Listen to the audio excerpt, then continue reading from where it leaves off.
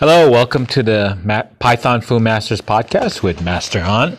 This is episode 18, and the title of this episode is "But I Don't Know How to Code."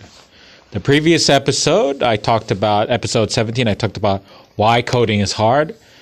Today I'm going to talk about, but I don't know how to code. Let's say you're a non-coder. You didn't study computer science or IT. You don't have any IT or coding experience or training. So you seem to be interested in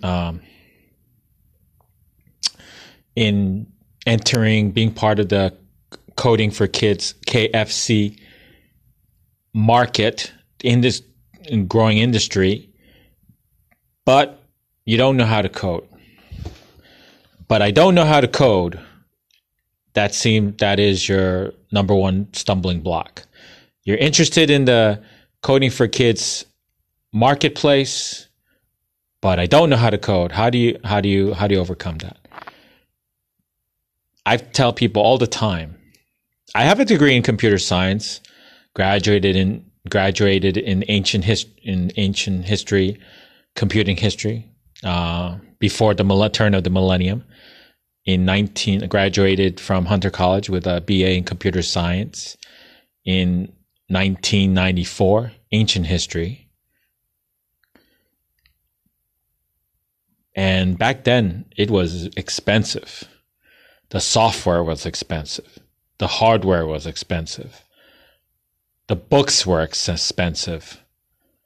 Just bottom line, it was expensive. But let's fast forward today, the year 2019. I don't know how to put it easier. It's free. From expensive to now it is free. You can learn on your phone for free. You don't even need a computer. You don't even need a laptop or a desktop. You can do it on your phone. You can code on your phone, your smartphone. And most people, I would say almost everyone in North America, in Canada, just two examples. Most people have a smartphone. Not the top of the line smartphone, but an entry level smartphone where they could actually learn to code for free. The first website or app or web app that I want to talk to you, but that I personally can recommend and I use, it's free. Again, it's free. SoloLearn.com. SoloLearn.com. SoloLearn.com. You can use it on your smartphone as an app, or you can just access their website and use it as a web app, or you could do it on a tablet again, by doing it by downloading their app or just logging into their website. And of course, you could do that on your laptop or desktop computer, not as an app, not as a Windows app, but by logging into their website. Again, it is free. You do have to register. So you do have to create an account with SoloLearn.com. But beyond that, they do have a pro version. That's a few dollars a month. If you decide to use it, you don't really miss out that much if you decide to just use the free option and not use the pro version. I finished the JavaScript tutorial, and I'm one module away from completing their Python 3 tutorial. And of course, all these websites I'm talking to, obviously is geared towards the newbie or non-coder, someone fresh, never coded anything in their lives. So The 3 websites I'm going to talk about today are for beginners, noobs. Or for somebody who actually has, like me, who actually have already studied coding or programming, computer programming, and just wants to update or pick up a new language or languages or technologies or a framework. So I highly recommend sololearn.com. It is free, but it does require to register to create an account. They do have a premium version, a Solo Learn Pro. It's optional. You don't lose anything by using the free option. I highly recommend sololearn.com. Great for beginners. Please check it out. Okay, the next 2 websites I'm going to talk about are w3schools.com and freecodecamp.org. I want to let you know they highly geared towards web development, primarily HTML, CSS, JavaScript, and other technology associated with web development. So that's highly geared toward web development. Again, similar to sololearn.com, does not assume any knowledge of coding or any web development experience. So again, good for beginners, non-coders, noobs. w3schools.com, it's highly referenced, highly regarded. Many people have started their coding and or web development journey by starting with w3schools.com. Does not require you to create an account. So that's what's great about it. And just like sololearn.com, there is a sandbox area where you can practice coding. w3schools.com. Again, I highly recommend it. It's a website, primarily a website. I highly recommend it. Please check it out. Use it as a reference. Use for its tutorials. Use it to copy and paste sample code.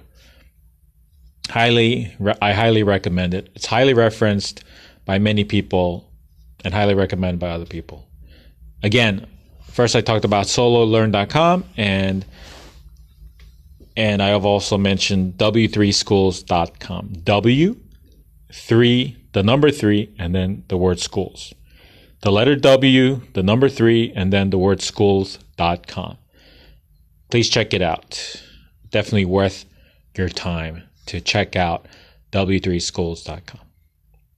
Finally, the third website I highly recommend is freecodecamp.org. freecodecamp.org. Highly recommended. I highly recommend it. Great for beginners, newbies who want to learn web development. Great place to start your web development journey. Does not require any previous knowledge of coding or web development. freecodecamp.org. I think considering it is free, I think it's amazing. And why do I think, and I think the practical matter is, why am I pushing or promoting web development, HTML, CSS, JavaScript? Essentially front-end development. Primarily because most likely you already have the dev tools, the editor, the tools to do web development already on your computer, on your desktop or laptop. And it's easily you can find it easily at a computer at a public library. So it doesn't require any special installation of any software. It's free. You could buy a cheap used laptop and it would be perfectly good to do web development, to learn HTML, CSS, JavaScript. A used cheap desktop PC or Mac would also be find would be great for you to learn HTML, CSS, JavaScript, front-end web development. The resources, the online learning resources are free. The software is free. The only thing you need to do is to put your mind at work and start coding.